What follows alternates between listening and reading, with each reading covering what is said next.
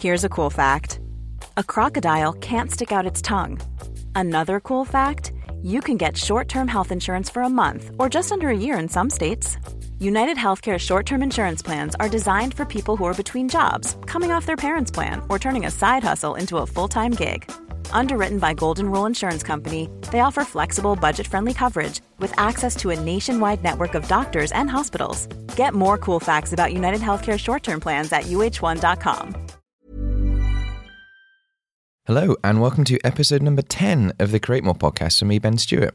This is the final episode of series 1 of the podcast series. And, boo, I know, but we'll be back very, very soon, series 2. But who have we got on this week? We have Victoria Thornton from Open City, who, well, I mean, the list is extensive.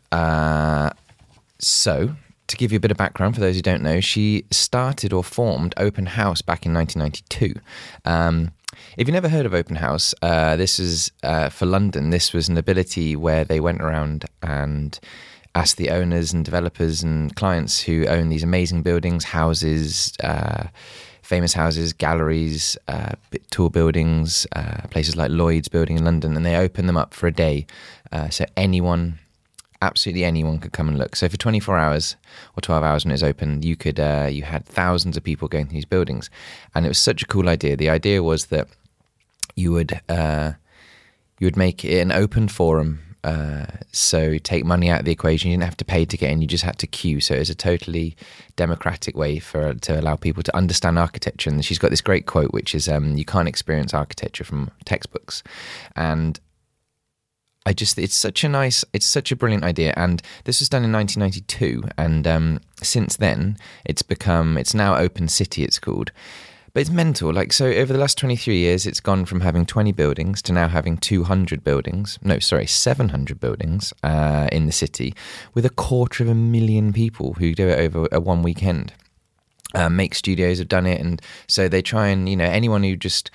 It's just a really, really, really good thing to be part of. And it's not just ballooned from there. It's gone on.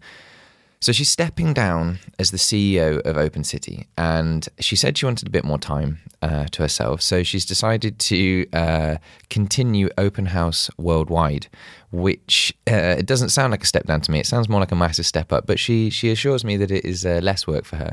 But the idea is that lots of other cities want to do this. And why wouldn't they? So instead of just allowing them to kind of go off on their own, she's actively trying to make a manifesto and to go to cities all around the world. So they're trying to get what we go over in the podcast, but I think it's something like 100 cities she's going to get or more over the next couple of years. So she goes there and we'll listen to the podcast. It's such a simple idea, the premise of Open House, and the wording and the way the word is done, like the title of the brand is really, really important. And we also talk lots about how, this is one of the things that really interested me, was how that cycle of getting people to understand architecture in their built environment more. Anyone, this isn't just Ponzi Architects, this is anyone feels that they have an invested interest in their built environment.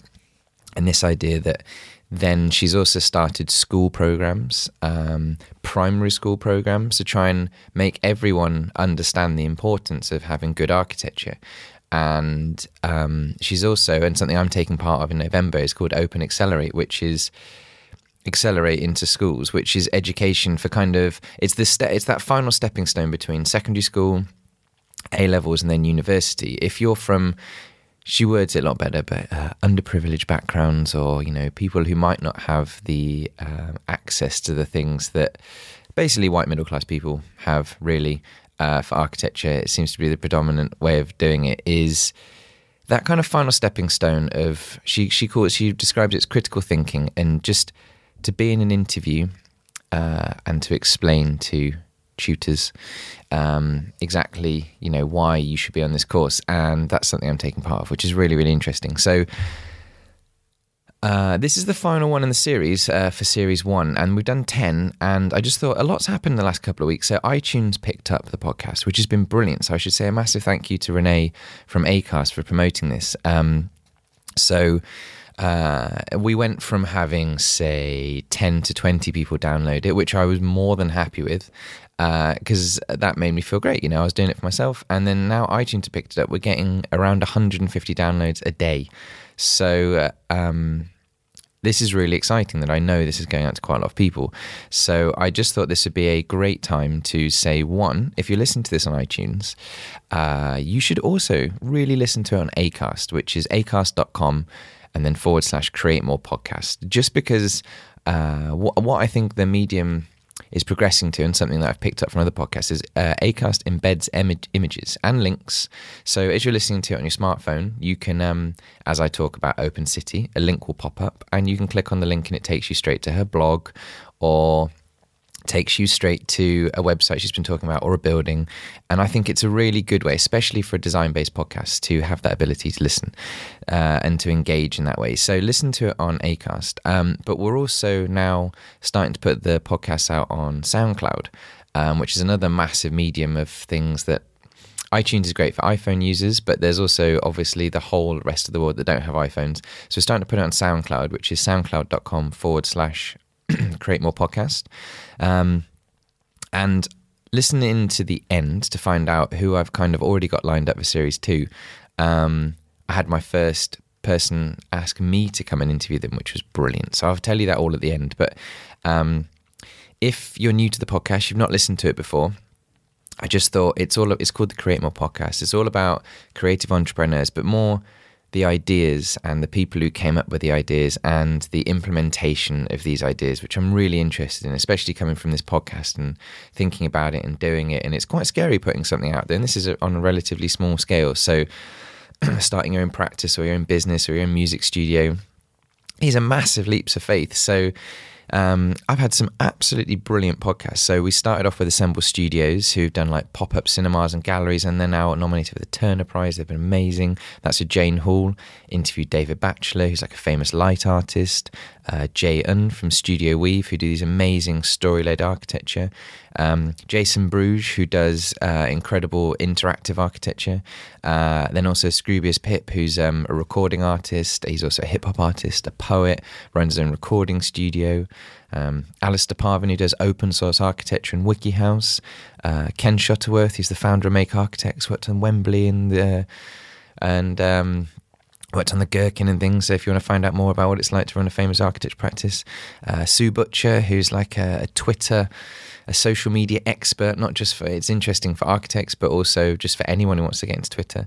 And then last month's one, which has been by far the most popular, is Chris Momalee from Studio Octopi, who, one of the things I was really interesting, he does Kickstarter campaigns. So that is, I think you'll agree, a pretty rounded set of people to interview. So thank you so much for listening, and I really hope you enjoy this podcast. It's just about an hour of us chatting and me finding out lots more about what she's going to do and how she started and things. So yeah, thank you so much, and listen to the end to see who's on series 2, which is I'm just going to do way quicker than I'd planned. I mean, I promised my wife I would delay it a little bit, but I've already got people lined up and I'm too excited. So yeah, thank you so much for listening and enjoy. Bye.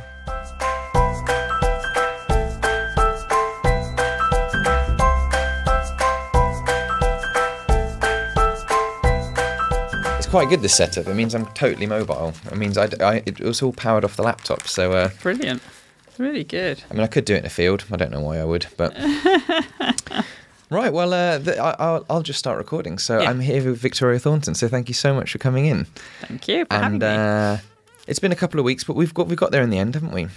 Yeah. And so I thought I kind of want to talk about a lot of stuff, but if I so I want to start with Open City or Open House, and then slowly go and kind of finish on where you're moving to after this. Okay. But I do really want to go into detail about Open City, as it's now called, and explain to people a bit more about. Well, I want to know more about how it started, because I read something about you described the architectural kind of climate, and as to why you very first started Open House, as it was originally called. And I found that so interesting, because you lose context. I can't imagine what it was like 20, how long was it? 23 years ago now. 23 years ago. So it's really interesting to hear why you started it. So what originally started Open House at the very beginning? Okay. Taking it right back to the beginning. Yeah, you have to sort of remember a bit of my context, that I've been around architecture. I was taking architects around the world looking at architecture. I was actually writing a bit about it. I was publishing first guidebook to contemporary London, really, with my partner, Ken Allenson. So there was a bit of, I was around it, and therefore I was in it. And I was seeing the real thing, as I call it, architecture in the flesh, but realised not many other people, if you're outside the profession, you didn't see this. And I didn't think I was anything special, that I thought, well, if I'm enjoying it and thinking it's really important to see it, actually see what good design is about, and I was seeing some great buildings, maybe others should. And also the fact that the profession was tending to always saying, no one understands us, society doesn't understand us. And I felt, well, actually, you need to let them in. Yeah. And so it was that. So that was my sort of part of it. The other part of it, of course, was that it was a period of coming in 1992 was a recession. But before that, we'd had a lot of only private build. We were in a Conservative government, Thatcher government. So there's no public buildings. There's no investment in any new civic buildings, town halls, art museums. Everything had to be private. So again, there wasn't much coming through in contemporary architecture, yet it was part of us as a contemporary city. And the sort of climate was, there was a Department of Heritage. Heritage. There wasn't a Department of Architecture. And actually there was this real kind of divide between, therefore, old, heritage is good, new, contemporary is bad. And I just thought, this is ridiculous, because we're in a contemporary city. It's about the quality of it, not the age of it. But we had two real camps. We had obviously English heritage, but also the architectural world was only really interested in contemporary. So they never were coming together. So it seems amazing to think now that heritage and kind of contemporary architecture, the best is where they perfectly kind of... Yeah, but they still separate them out. And you're right, they are much more connected. And they were connected in the rest of Europe. So if you went to Barcelona or you went to Italy, Spain, you would see this sort of connection of them just melting together. But it wasn't happening here. It felt you couldn't put a contemporary context very easily. There were, exceptions, but generally that was the case. So it was really feeling a bit of frustration, because I'd seen some great contemporary architecture. I love contemporary architecture, but there was this sort of poles, and I just thought, well, let's just see what happens and try and do something about it. And did you look around at the time? Were there other people trying to do what you were trying to do, or did you literally go, I'm trying to find something and I'm just not seeing anything like that? There is a president of the Journée du Patrimoine, which came out of France, but that was looking at monument buildings and it's run by the government. So it was a sort of top down. There was also Doors Open in Scotland, but that was run by the preservation of Scottish architecture. So everything was about past, and there wasn't anything just saying architecture. So though sometimes people think, it's the same, actually the aims and objectives are quite different. But it's you could say it's nuanced, but actually for us it's really fundamental. And was there a point where you sat down in a pub or a cafe and you were like, do you know what, we should... Do you remember that point where you decided to kind of do that thing, or was it a very slow evolution? You came up with a kind of, this is what I want to try and achieve, and you kind of slowly built up to what is now Open House, or was No, Open House? I can't... To be true, I can't remember. The first 2 years, it was slightly not the same, where we only actually started with one day. So it was more about taking people around. And it was, so in the first year, there was like 20. We went around, but by the year 3, 1994, we were actually already 200 buildings. So we changed quite quickly. So going back to the original buildings then, what made you choose those original 20? Or how did you even get those architects or it's owners? getting some architects. I mean, I think Finsbury Health Centre was in there, which had been closed for a lot of time. We've actually just managed to get it back open. So you sort of knew. I mean, obviously I lived in Camden, and there were architects departments. So you had Camden Architects Department. So you had a lot of good architecture around in some of the boroughs.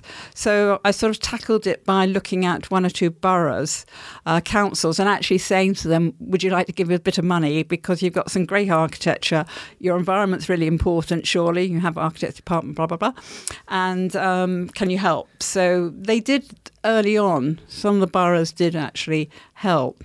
The other thing was, I do remember being in a pub, which I think is not there any longer, in Camden, coming up with the name and saying, didn't want architecture because it was a barrier. Exhibition was really a barrier as well, and wanted it to be open to everybody, and said, okay, well, should be open house. And that's how we came up with it. But of course, it is an art exhibition because you're seeing the real thing, and most exhibitions are seeing the real thing, not a mediated experience. Which was the intention always to get Joe Public, who maybe didn't have any knowledge of architecture, to go in the buildings they saw, or was it to try and get other architects or people in those arenas to see other buildings, or was it always decided for everyone? It's always been for everybody, but it was really for the public. I'm, in that sense, the public. But it was also to bring everybody together. So there wasn't this hierarchy, which is always can be a dreadful thing where everyone wants to engage people about something. And that's always, well, you should know about this, or I'm going to tell you about it. And I didn't really want to do that, because I don't like being told what to do. I'm not very good at it. And I just thought, this is not the way to engage. What you want to show them is something real and have a conversation. So even then, most probably, it was to sort of get into things that you normally can't get into, because actually architecture is about a building as a whole thing. Obviously that is attractive to people, and even quite early on is trying to bring one or two houses into the programme, because that's something that is close to everybody understands home. But I think that was one of the reasons I was so excited when you said you'd come on the podcast, was because I personally love the idea of having open architecture. I really don't like that invisible barrier. When you ask someone a question, they're like, you don't know about that building. You're like, well, no, I don't. And I hate it when people say that, because you're like, well, why don't you explain it to me? And I like the idea of experience. I think there was a quote on the Open City website which says you can't experience architecture through textbooks. And I just thought that's so true. I mean, you should, especially in London, there's so many buildings that you can't go in.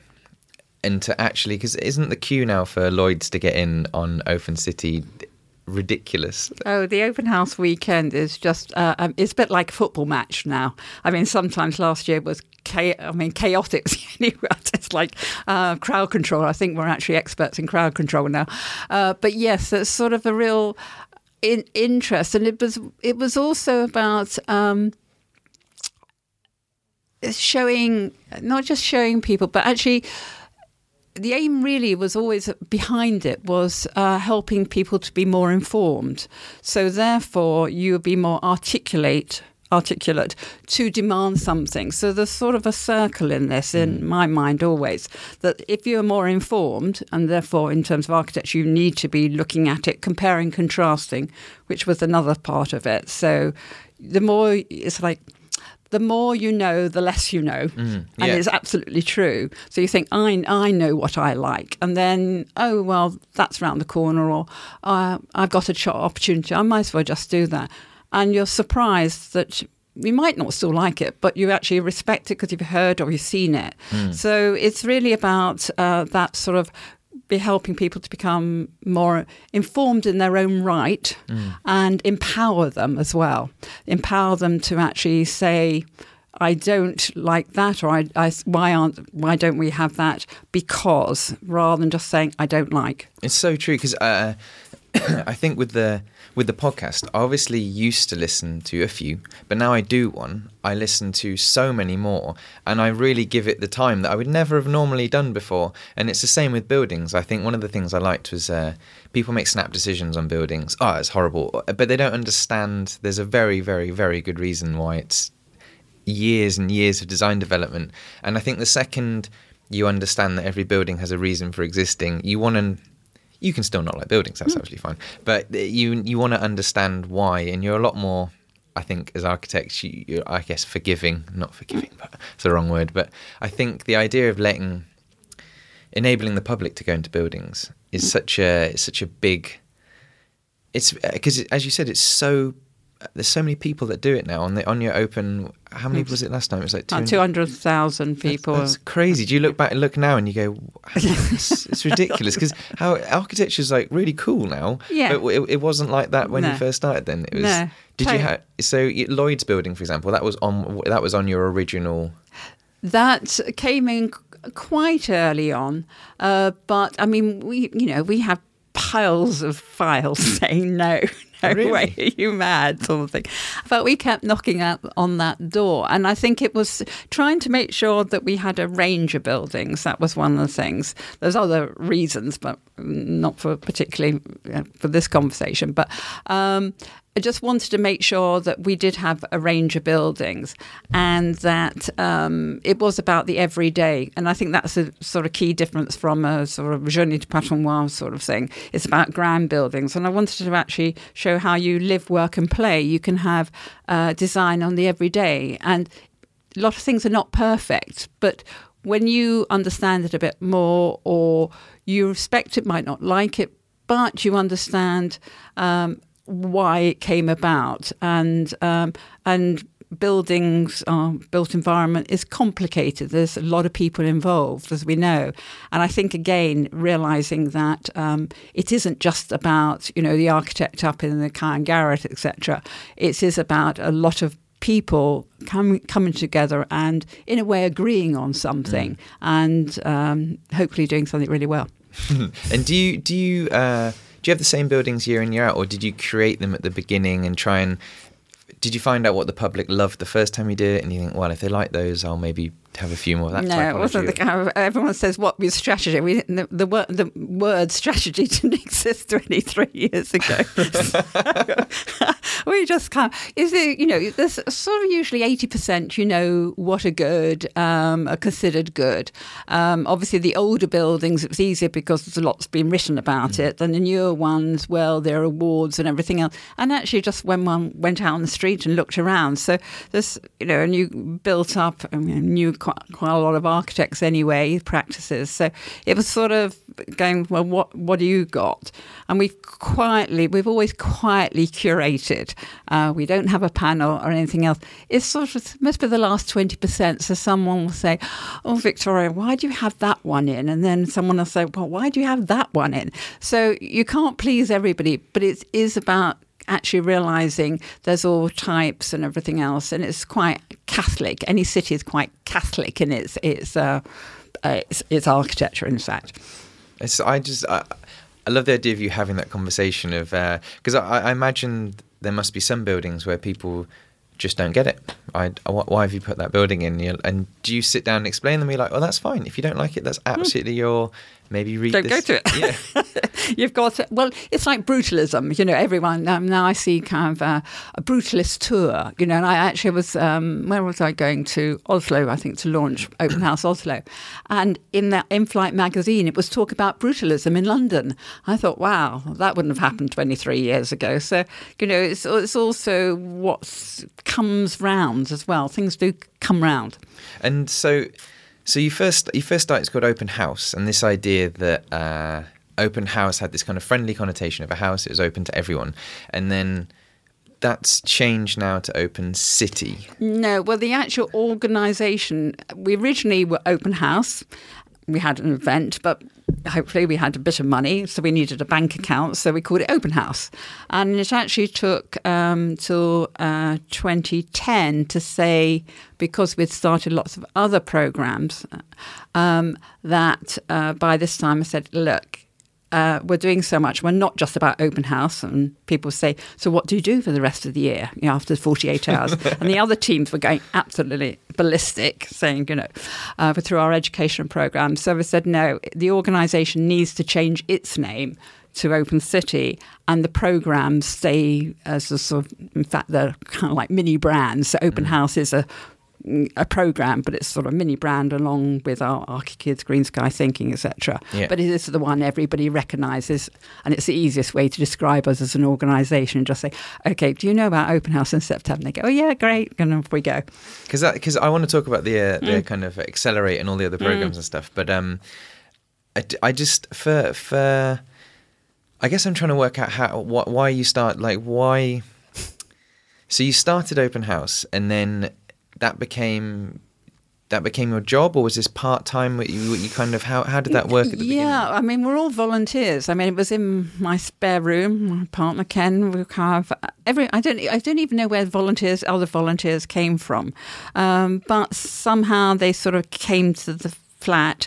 I had my own sort of organisation, kind of freelance I was doing at the time, writing and things. And so it started in the home, and then we got a bit of money, so eventually managed to get, it was like someone doing half day or 1 or 2 days a week.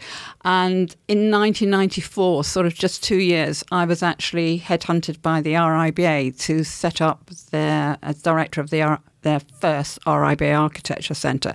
So actually I had a half-time job at the RIBA, which is more like a full-time with a team there. And then I had this volunteer side with a half day a week or whatever with somebody else, part-time with Open House. So I actually had 2 jobs, and I'm still writing books. So I actually had most probably about 3 jobs. So I was doing everything. Keeping busy then? Up to 1998, that's what I did. I did the 2 combined. And people would just come into the flat and just have the key and come in, and they would be in the different rooms and the bedrooms, sort of selling the idea of, would you like to open your house or home for free, or your building? No, we're not going to give you any money. It's for the public good. It's for civic pride. We want to show off, some great design. Would you do this?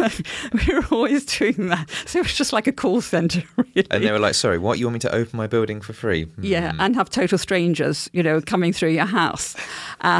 So we were quite, got quite good at it, I suppose. We must have, by even third year of 200 buildings. They were a mixture of things as well. They weren't all totally close, but they were sort of, we thought they were good expressions of design. So we had that. And then it just got more and more volunteers, and it got bigger. We got to a point where we only could have a one-way system round the room because we had so many files and things. So if you wanted to get A to B, you had to go clockwise or anti-clockwise. So in the west wing of the filing cabinet. Yeah, exactly. And if I was ill, then you just didn't dare be ill, because there's nowhere to be ill. There's no bedroom to go into and kind of curl up. Because like the whole premise of the podcast, right, this idea of Create More, was the reason I'm asking you how it started, and I'm really finding out, is because I am really interested in how you got to a point where you just decided you want to do an idea, and then everyone knows that and then sees what it is now. And I love hearing about how it first starts, because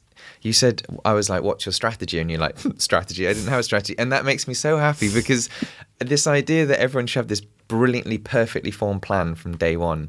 And what I like hearing about is just how people are constantly evolving the idea, and it takes years for what you had in your head to become the kind of the thing that it is. And were there years where you were like, did you start off, we're going to do this every year, or was it, I mean, how did you keep the momentum I think it was called going? Suck It and See, quite frankly.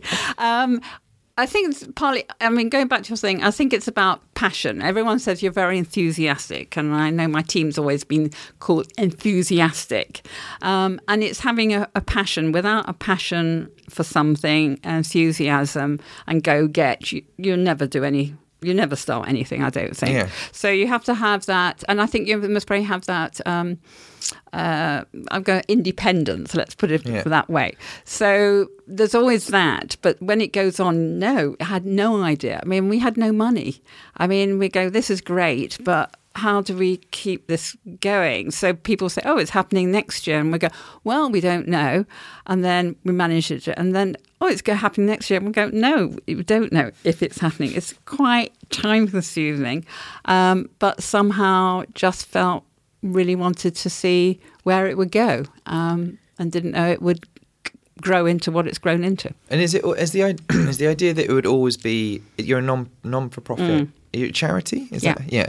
Was the idea that it would always be that straight from the off, or why not try and change it into business? I think it's great that it is a charity. I'm not trying to lead you down there. I'm curious as your decision. I think it was, there was no social enterprise. There was no other things like that. But it was so no one could make it into something else. And I suppose in a way trying to keep it tight. And it was for everybody, and thought, well, if you try and make it into this potential to make it, have a monetary basis, it means we wouldn't have access for everyone. And that was one of the key things of saying it's for everybody. And it wasn't a monetary barrier. And I think that would have happened actually incredibly quickly. Or there would be sort of the VIP, the kind of levels. And we're very flat when it comes to the weekend. No one can jump a queue unless you work. There's a sort of, so there was this feeling of, it was about just making something, caring about your environment. And that didn't really happen. It only happened in membership terms. So there were societies, but again, you had to belong to something. And we just thought, that's not what your environment's about. And that also sticks to your very fundamental core that it's open for everyone. And you're right. The second you start charging, which buildings charge £20 a ticket, and that makes total sense. Yeah. I just was curious. So you're carrying it on each year, and I imagine it just must take up. You're 1 day a week for this idea. That must be a running joke that it's just 1 day a week, because it must take the months before it must be full time for you, right? No, it's for, my team. I sort of in the CEO role these days, but I can roll up my sleeves when I need to, and did write it for a long time. But it is immensely time consuming, because you're building relationships all the time. And it is about relationships, people trusting you, that you will do this well. You're going into strangers' homes. And the other thing is, we wanted it to be for the residents of the city. And that's, over years, as it's become more and more popular, it's become more problematic, strangely. So even when we got some money, we could get it from the tourist board. And I said, well, we don't want it from the tourist board, because we don't want tourists. It's an aim to actually help the residents of London to be more informed, to demand something more of their city and their environment. So we weren't here to do a festival. Yeah. It's a means to an end. So it's the end of helping to be more empowered, more informed, caring about your environment, demanding something. And this just happens to be the best way of doing it. It'd be much easier because think of a better way to do it, but haven't come up with it yet. When you say at getting people to demand more from their built environment, how does that manifest itself? How does when you see it as this cycle of kind of, you allow anybody to go in these fantastic buildings and they get this passion for architecture, then how are you saying that then they'll go on to ask more of a certain area they live in, or understand when? So trying to think, because one of the things I want to move on to is this idea of the feedback loop of how that kind of manifests itself, and this is going on to the kind of Accelerate program. Well, I think just taking that through is about, if you're more aware, in a way we say it's about starting on a journey. So if you say, once you know something, you open up your eyes. So we know if people, as everyone says, done open house, they will start looking. So we've taken a first step straight away.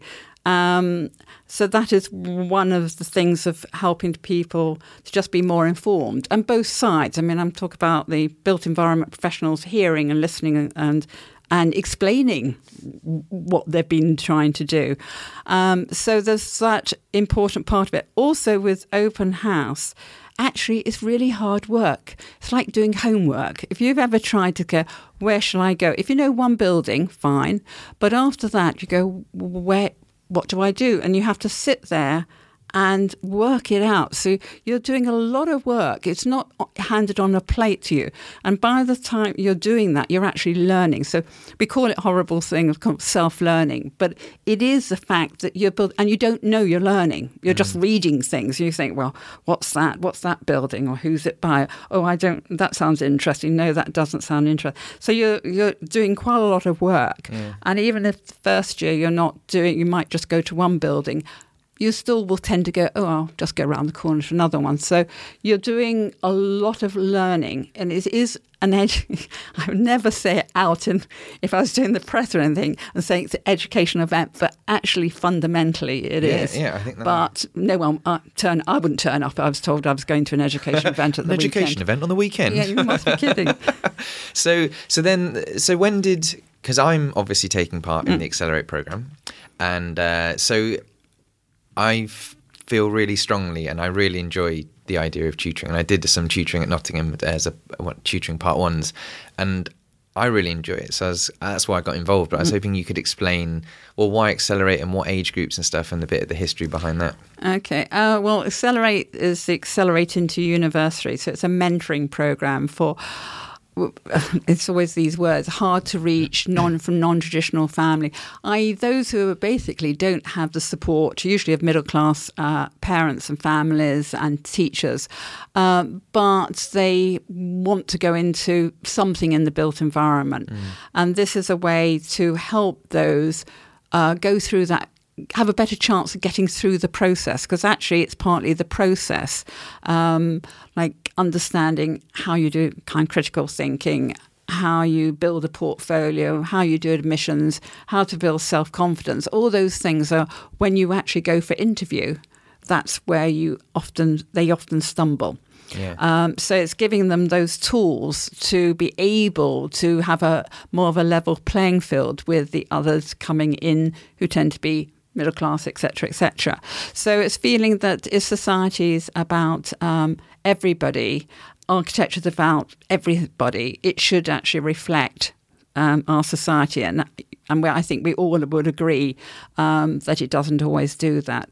So this sort of came, though, from, I have to track back because someone in 6 years after started Open House, noticed that during that time teachers were coming to Open House, and we also saw kids coming with their mums and dads and things. So felt that actually the problem is, if we look at the adults, Open House was great because we're starting on a journey, but for future generations, how did you get them involved? And so we felt we need to go into schools, but the curriculum doesn't have it.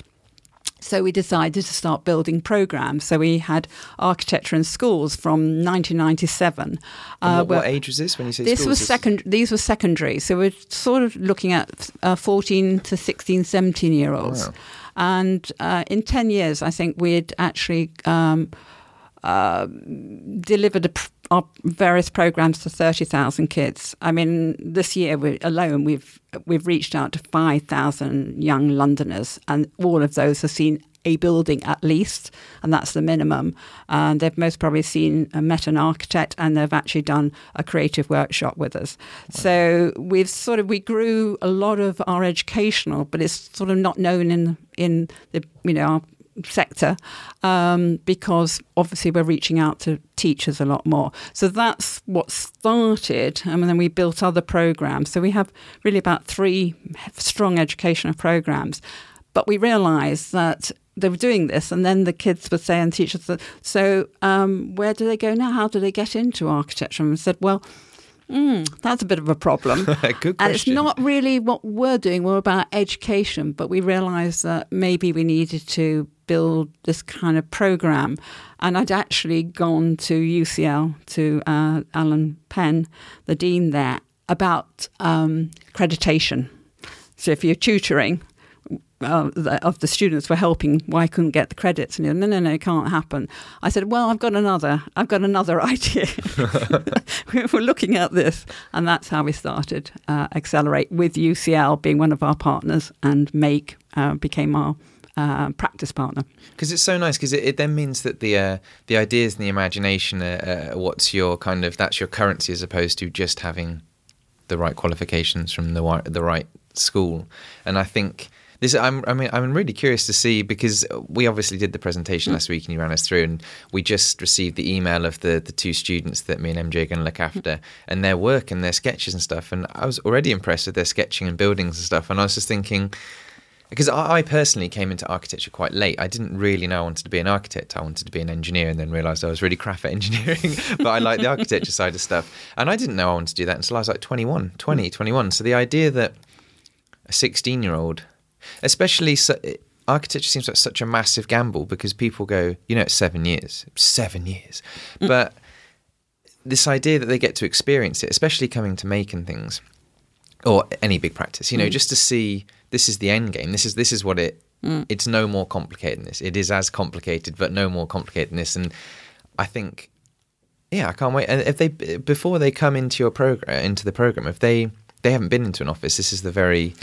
Yes, most probably they might have done a work experience, because most kids have to do it and things. And I think this is seeing the environment, but actually what we're really interested in is not about work experience, because they don't do that, but it's mentoring them. So you're the mentors, because that's actually what often people need, is a mentor. Yeah. Your parents might be your mentor to help you through. So this is actually giving them to a mentor, but not just a mentor to reflect, but actually keep, in a way, so pushing them to think in the way that they need to be, because that is quite a transformation, in fact, from school to actually doing that independent thinking. There is quite a big gap.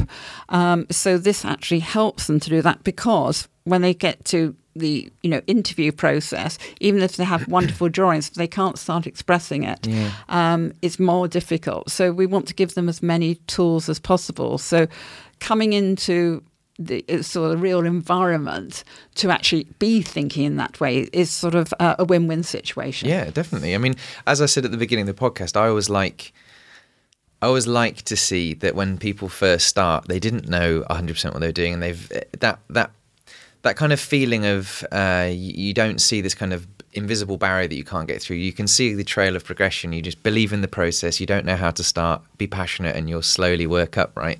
And this idea that when they come in, they will see the first time you do a building, it's a series of really kind of basic sketches, and then you do models, and you scrap the whole thing, and then you restart again and again and again. And then that idea that, because when I first started, I thought every sketch had to be perfect the first time I did it. And in fact, I probably still do to a certain extent. I don't want to, this idea you just get in and splash around and, make mistakes. I'm still crap. I know it's a process, but it's so fast and things. So this idea they have this it must be quite intense for them, 2 or 3 hours. That's a long time to concentrate in an environment. Yeah. Not overwhelming, but if you've never been here into an office And also, it's nearly a 9-month program, so it's not. We don't believe in quick fixes, and I think that's often another reason why our programs are such. We don't just do one afternoon, do some kind of creative exercise and things. We actually want to take people through a process and realise it takes time, and also if you are. If you're not very confident in things, to actually give you that time and space to be able to do that. And a lot of these young people are bright. They have to get on the program. They really do need to be bright. But surprisingly, then they just don't have those other parts. So it actually is helping them to feel that, yes, they can do this. Yeah. But, and also, as you said, is you don't have to get everything right the first time. It's like going up those cul-de-sacs. What about design ideas developing is the whole point of going up, falling back, going in and out, all those things. And they learn it's okay to do that, because that's one of the real things that I think they don't tend to learn at school. It's sort of right or wrong. 100% agree. That's why I think exams are just... I'm personally not a huge fan of exams and the way they operate, but that's because I'm not very good at them. I'm the same. Whereas this idea, I think one of the things I love is that when you're doing CAD work and design work, once you've written it, once you've drawn it there, it's on the paper. Whereas I find that the more stress you get with memorising things, it's ironic that the more stress you get, the less you can memorise stuff. But when you you first started off with open house and you got people into buildings and you see that kind of conversation start happening, and then you do the Accelerate program and you start to see the younger generation of people getting to it. It must feel great to see that process. You know, I think that's one of the only things that I don't like as such over big long projects is you don't have that kind of real time feedback of you're doing something productive and creative, and it goes on for quite long. And I like this idea of you have quite a tangible benefit of the things that you're adding to the architecture environment, if that makes sense. Yes and no. I mean, people say to me, I remember a journalist said, so what evidence do you have that you've had an impact? And I said, I don't know. I mean, you know, people go out into the world, young Londoners, kids go out. They might come back. They might come back as volunteers, and some of them do. And they said, oh, you remember, you know, I got a prize at, you know, but I haven't become an architect and I didn't want to become an but, you know, it was great that I got that prize. And then you get we're into 3 generations now. So we had mother and daughter, and now we have grandmother, mother and daughter. That's a bit frightening. I'm still around. But it actually does take people through, and what they are doing is telling everybody else. So that whole thing of, yes, we see the end result, but we don't. We're sort of like ringmasters in a way. We're sort of setting that and setting everybody off with some tools, as it were. But after that, they're on their own, really. Because I was reading some of your kind of, you've also got some blog posts on your website and stuff, and so it's been, how long has it open? It's been 25 years or 22 years? 23 years. 23 years. Yeah. And in that time, you must have seen London transform hugely. And you obviously feel very passionate to write about these things. So are there things that you champion for and things you champion against, or do you try and sit back and let it play out, or do you really try and get stuck in? Yeah, it's interesting. If I had really loved writing and being a real kind of journalist, I would have had a different approach to it in a way, and I would have been writing everything about it. But that's not me. I'm much more vocal sometimes, rather than writing my thoughts down. So actually, there wasn't a mechanism. So actually, having blogs is a way that you can just talk, write it down. Yeah. So in a way, I was looking at more champion, but more questioning. So putting the questions out. I'm not the expert. I'm a generalist in a way.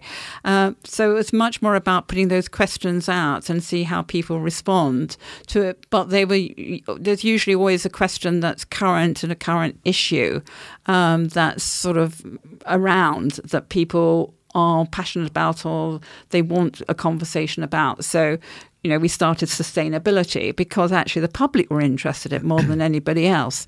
And so we built that up. So then I'd want to talk about that, or school design. We did for 3 years, 3 publications for the Department of Education, looking at not from the design point of view only what the designer's intention was, but actually the response by the users. And that was the point of the publication, to say why they thought they had a good school and for what reason. So it was actually giving information back. So that's how we tend to, or I have tended to, and that's maybe because my own limitations are not being able to write kind of big prose or anything. But have you found that you're starting to get, you are on advisory boards and things, you know, because of your kind of background and experience in London? Do you enjoy being like that? Because you must see, not only do you see the actual output, you see what's going on behind the scenes and how those things develop and stuff. It must be really interesting just to kind of get stuck in at that level. I sort of pulled back after a while because it can take a lot of time. I mean, I was on the Arts Council Architecture Advisory Panel, and I always remember we looked at the lottery came in, and we said, okay, tick box, tick box, tick box. There's no tick box for design. This is madness, you know, the architecture panel. And so that was really good. And that was under Palumbo, actually, that we got design as a criteria within the Arts Council for the lottery. However, the sports board didn't have it for about 4 or 5 years. So actually, if you looked at the old lottery of the sports, they're really badly designed because it wasn't a criteria. So when it's something like that, you feel part of it. But I'm sort of a person who wants to think and do, and that's what I say in the team. You have to think, but you have to do it at the same time. So thinking all the time is great. It's lovely going to a conference or whatever, but I rather just sort of get on and try things. And as I say, I'm quite independent. No, but I think that's great. I think I think that. As you said, I like to do stuff as well. I think it's very easy to write stuff. It's very easy to talk the talk, but to walk the walk as well, and to actually, I guess, get on the front line is a good way of describing it. But to back up your opinions with, well, I went out and did it, and we're doing open house, and it does, so many people and stuff. And I just think it's for me personally, I have only ever been in my own little world, in my own little pocket of whatever I want to see at whatever given time. So I actually realised there was so much stuff I hadn't seen. And now doing the podcast and having that ability to go and chat to people. And I like the idea of exploring the environment that you're in.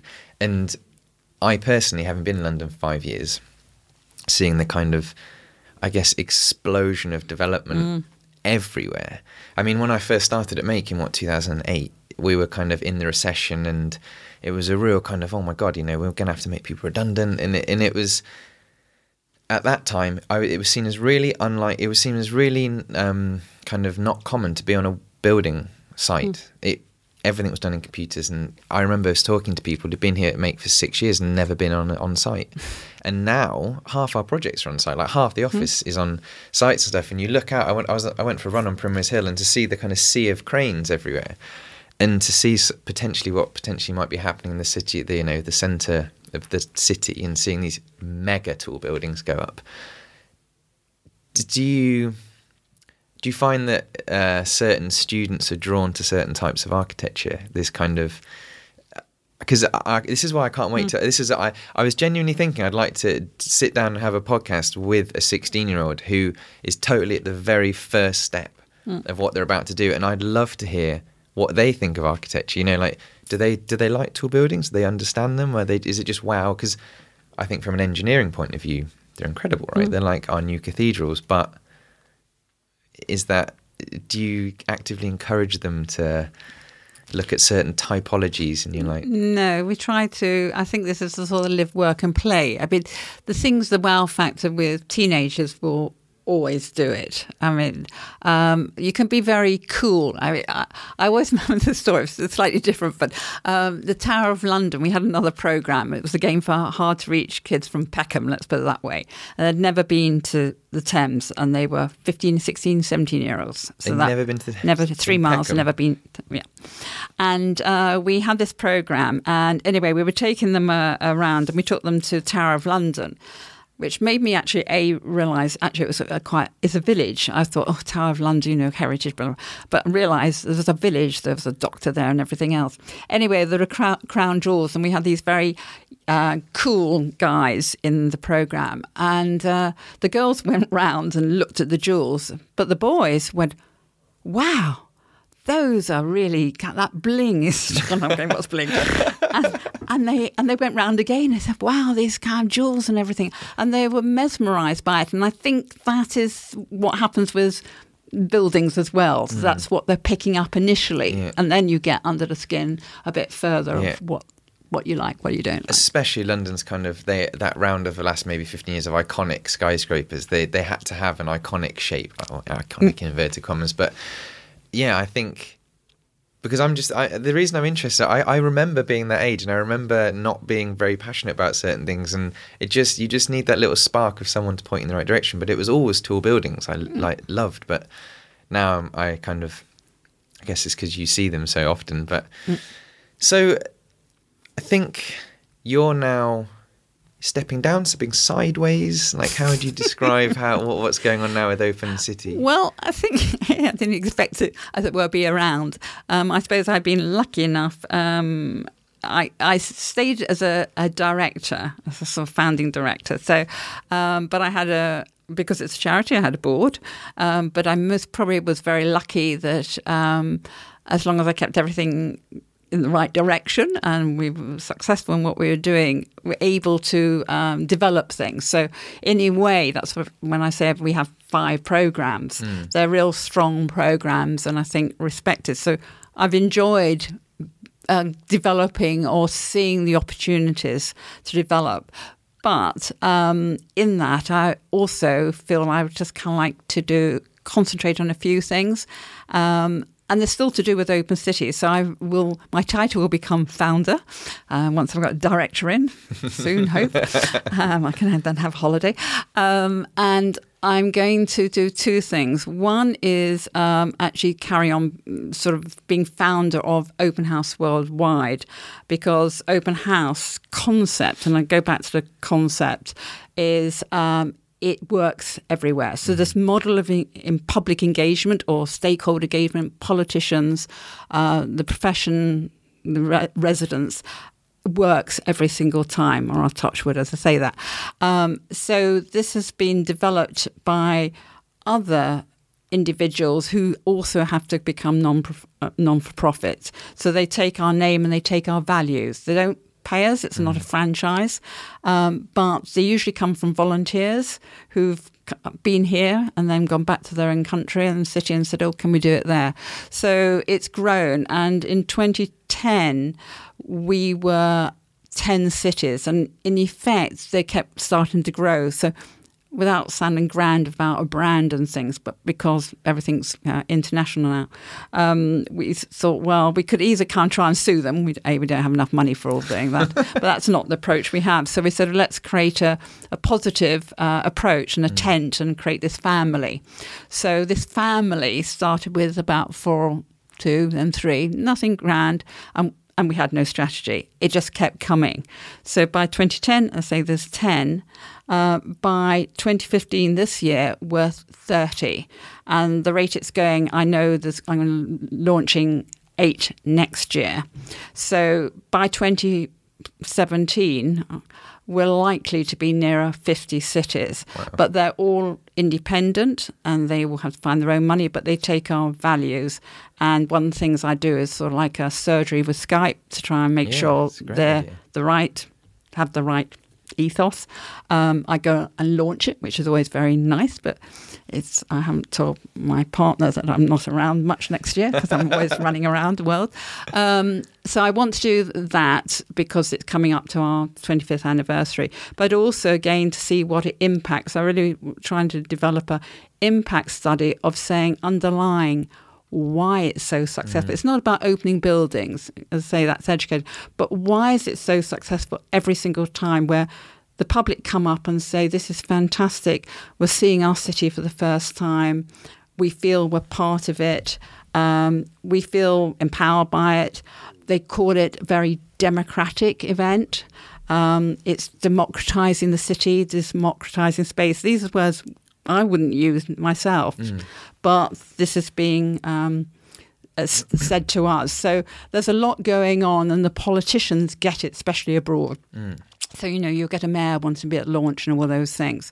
So there is something it's trying to get behind it again. It's like you're saying, what's behind?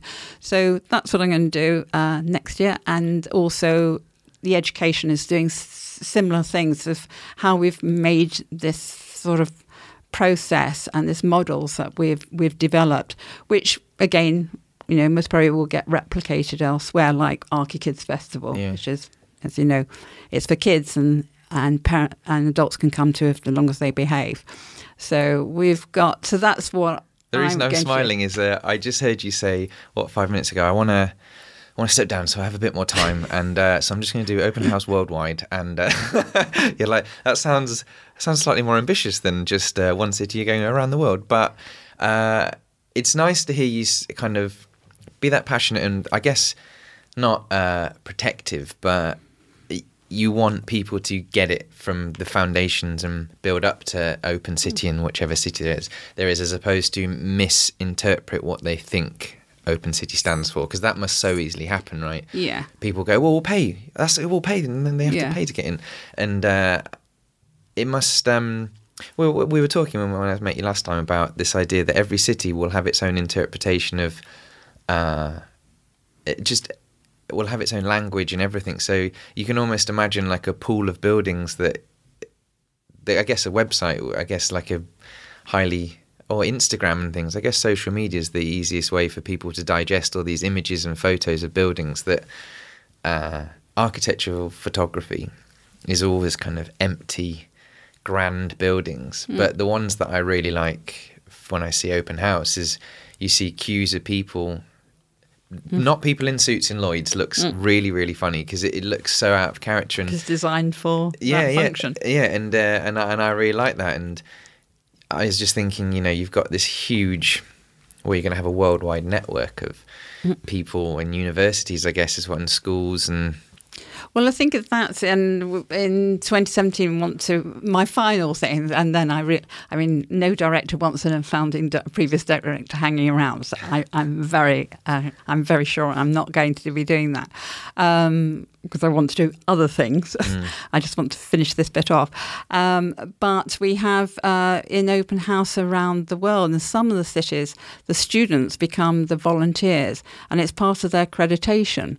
So they get points for their course, and I think that's really important because it helps them straight away, 18, 19-year-old, having to start explaining about the building, so they have to understand the design. They've got to communicate it in a normal language rather than architectural gobbledygook, as I often say. Oh, yeah, no, totally with you on that. And hopefully that will then go back into their practice and wherever they work. I think that's a really important part of this worldwide basis. So some of the cities do that. They do different things. And some of the cities take it on board because Monterrey in Mexico, they wanted to move from an industrial city to a cultural city as that progression. And they're using open house architecture as a medium to do that, and I think that's quite an interesting way. Yeah, it's fantastic. So there's lots of reasons behind it, but it has to be for the residents of that place. Otherwise, why should I open my house for a load of tourists in the nicest possible way? That's not our aims and objectives. But you're right. It's sometimes you have to keep pressing and proving that this is the right model, because everybody says, thinks, oh, we can do something different. And we're saying, no, it really works. It's a simple idea. I think that's the and key. Keep it simple. You sold almost the title is the entire an open city for everyone, open house for everyone. And I think that must, again, you must see it just to see it expand. Again, because you're almost sitting back and you could allow it to happen on its own random ways, but you want an element of control. But you're saying you go out there and open it officially to try and sit down with them and talk them through. Yes, and I go and officially do it in several ways. One, I'm sort of monitoring them in a nice possible way to make sure it is working as we want. Also to help them with publicity, because you sort of get the local, global, local. So if you think there's now most probably nearly 1 million people taking part in this one event, if you think of it like that, because everybody does the same. Is it all on the same weekend? Is that everyone started straight after us, so they all came right. And then, of course, the seasons, you go, well, if you're in the southern hemisphere, you're not going to do it at, 40 degrees, you'd be mad. So they started spreading out. So there's only a few months left, but they do keep coming. I mean, this week alone, I've had from Mumbai, Boston, Florence, and I can't think of this. So I've had 4 emails this week, and we're only on Tuesday. Wow. Saying we'd like to do Colombo, Sri Lanka. We'd like to take this. I've really thought about it, and I've looked at your Q&A on your website. And at the same time next year, should be launching Mumbai's one, Kuala Lumpur, Seoul, San Diego in Chile, San Diego in America, Milan, Stockholm, and those are the ones I can think of straight away. You are going to be spectacularly well travelled by 2017. I know, and then someone says about your carbon footprint, you're on the sustainability. I go, yeah, okay, let's not talk about that. You're like, I'm just one person, it's fine, yeah, it's fine. Yeah. So we're coming up to the hour mark, so I'll wrap this up now, but I still have so many questions, but I will I'll save that maybe for another time. And but this idea that you've seen open house and open city and you've seen the whole cycle. What's it like knowing that you're going to step down from open city and pass that kind of mantle on to someone else? Are you like, do you know what? I've seen it all. Like it's exactly how I wanted to end it. I couldn't have hoped for a better ending. Or are you kind of? Oh God, no. I mean, I have loads of drawers. My team knows. I can pull out and go, oh, in that drawer, but we didn't find the funding. It's usually to do with funding more than anything. It might be the right time, but not the funding or whatever. Because remember, I have to say, we don't get any core funding from anywhere. So we never got money given to us and worked through. So we actually act more like a business, like we have to sell our ideas to people and for them to actually buy into us and believe in us. So we had lots of draws. And there's a lot of things I know I would really like us to be doing more, but we haven't for a variety of reasons.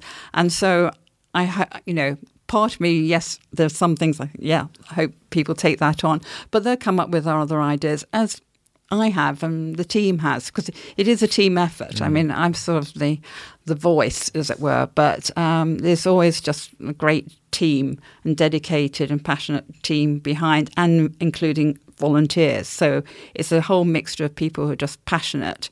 So you're looking for a new director now, as a CEO? Or Yes, so there's a new director. Hopefully by Christmas I will have one in place.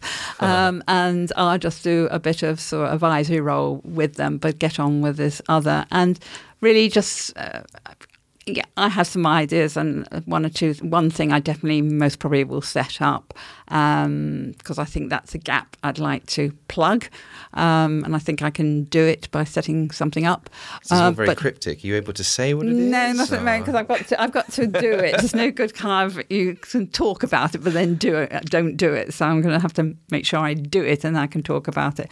But also other opportunities, because what's great about Open City that one's been so immersed in it, but I'd quite like to just come out and say a bit more and see, and maybe just be in a position to actually show from the evidence and things, actually there are different ways of doing things around our subject area, and have the opportunity to, maybe people might ask me to look at something or other, I don't know. It's just giving that space to be able to see what happens. After 23 years, I quite like a bit of space. Yeah, I bet. Well, so what is there anything you can say that you would love Open City to achieve? Let's say for the new CEO. Oh, no, that would be... Any pressure? No pressure, no pressure. I think the one thing I would say that we started about 3 years ago, Open Debate, which is just for the weekend, which actually other cities do. It's not us coming up with it first. And it's just debating, putting a question out of what are the issues in London that time. And we get thousands of people for the ballot. For 100, you might get 5,000 or 8,000 people. So there is a real thirst out there to be connecting the public, feeling they are connected with it, and they don't see an avenue to do that. So Open Debate, the annual Open Debate does that. And also we've done over that time always a poll or a survey. So we're always asking the public what they think about certain issues. Wow. And I think that is a minefield, actually, because I think as an organisation, we're seen as trusted, independent. We're not being pushed around by anybody. That's the good thing, I suppose, about really not having money. And so we've got a really strange, we're just like a hybrid, really. We're a strange position whereby we have actually potentially have a voice for others, but we're not demanding things. We're just being the conduit. And how that conduit can develop, that's for somebody else. But the stage is set for other things. It's not a closed open. It is very much an open house in its thinking, and that there's lots of potential out there. It's whether you go through that door or you decide not to go through that door. That's amazing, especially with social media and the speed of real-time commentary and stuff. I think, it sounds really exciting. Big shoes to fill. So I'm sure. I always think the king is dead, long live the king. So. Brilliant. Well, I'll wrap up there. Thank you so much. That's been really fun. Thanks very much.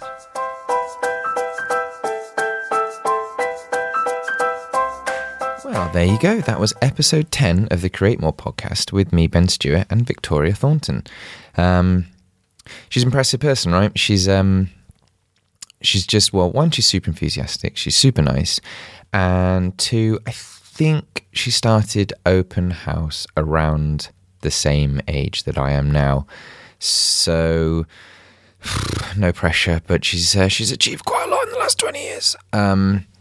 So yeah, I just kind of came away from that just thinking, wow, I want to get involved more. I want to do stuff. So, yeah, if you want to get involved, you should go to Open City. They always need volunteers and stuff. And I do think it's something. It's something that I do feel quite strongly that you should kind of give back to the community, man. But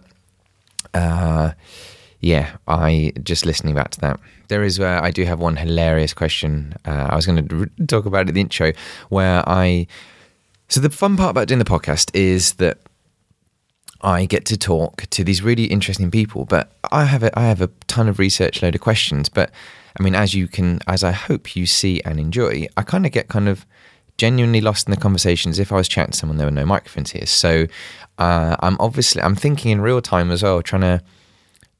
There's a lot of questions that I had no idea I would ask because they seem more interesting than some of the questions are more relevant. So when she was talking about Open House Worldwide, and she was explaining about all these different cities that are going to get involved, and I just start asking a question, and then I only get 2/3 of the way through the question, and by the time I've asked, I'm already thinking about where I'm going to go with the next question.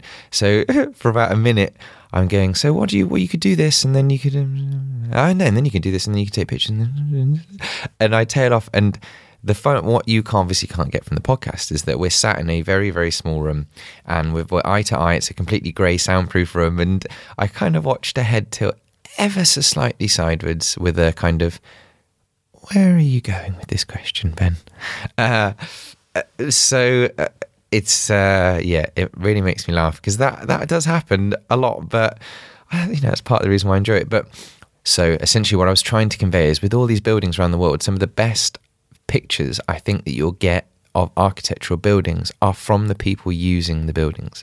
I don't mean architectural photography, which is all it's beautiful and stunning and it's all perfectly lit, but with the kind of explosion of Instagram over the last 2 or 3 years, and I do think now people engaging with architecture, I love those images. So the Studio Weave podcast that I did, go on their website, studioweave.com, and they do these amazing like outdoor sculptures and small theatres and interactive architecture, but they've always got like kids and people playing in it, and the Assemble Studios are the same, like their theatres are just crawling with people, and I really like that. So but yeah, that's it. That's series 1 done.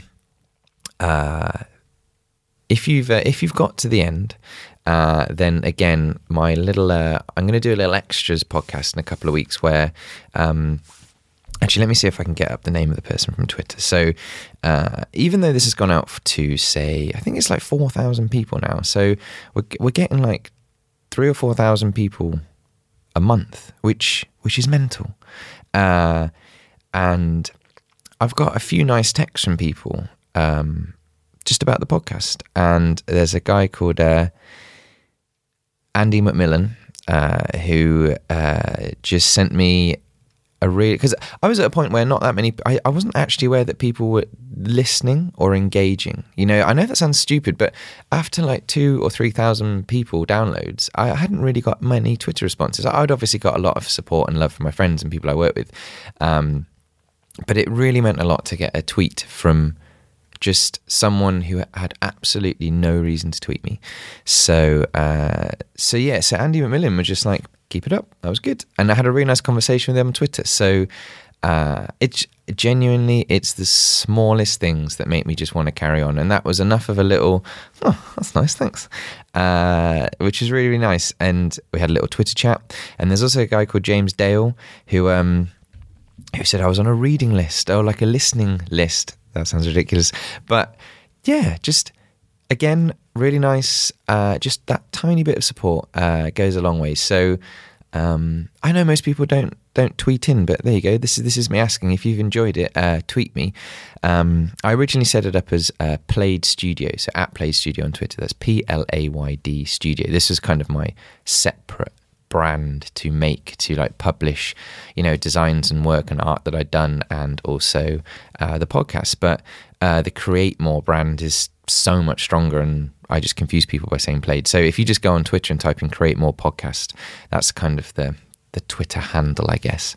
So I'm going to do an extras one. This is for the nerdy people who are, again, on Twitter, who want to find out a bit more about how I make it. So that's going to come out in a couple of weeks, and I'm literally going to explain everything. So every bit of equipment, how I edit it, where I got the music from, how I promote it, what type of software I use, how do you promote a podcast anyway, and I'm gonna use that as a way to do a slightly more produced podcast. Not that I don't produce this one, but that'll be where I edit it more, put bed music in a bit more, because it's something I really enjoy doing. I think it's something that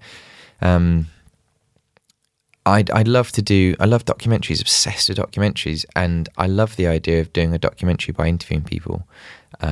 Just thinking out loud here, but that's kind of the whole point of the podcast. You're getting a conscious stream of thought coming out of my head. So that's it. That's series 1 wrapped up, and I did say that series 2. I actually got someone. Wooden Overcoats tweeted me saying, would you be interested in interviewing us for a podcast? And I had never heard of Wooden Overcoats. What is Wooden Overcoats, I hear you ask? It is a podcast sitcom. It's the first one I've ever heard of. There may have been others, but it's the first one that I've heard. So Wooden Overcoats is a podcast, a sitcom, and it's really, really funny. I thought, well, I'll listen to it.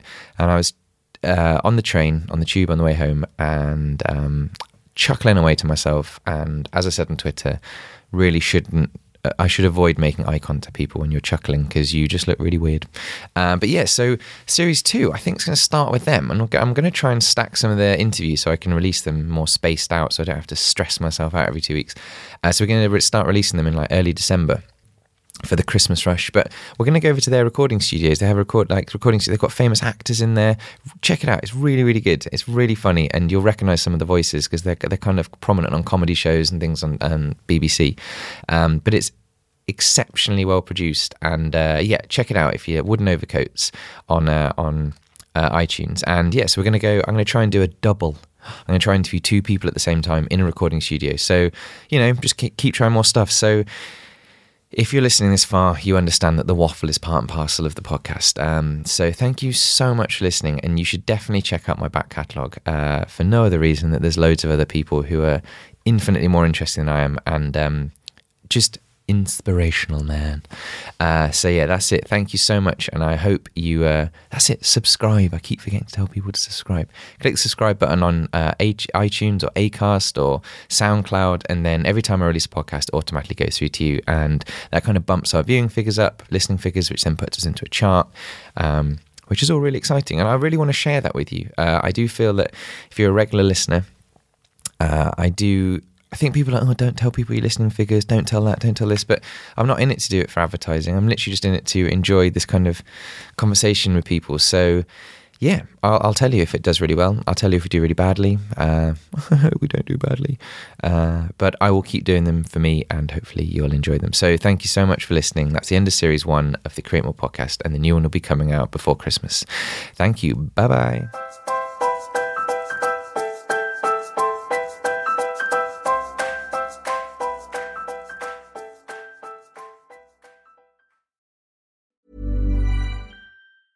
Hey, it's Danny Pellegrino from Everything Iconic. Ready to upgrade your style game without blowing your budget? Check out Quince. They've got all the good stuff, shirts and polos, activewear, and fine leather goods, all at 50 to 80% less than other high-end brands. And the best part? They're all about safe, ethical, and responsible manufacturing.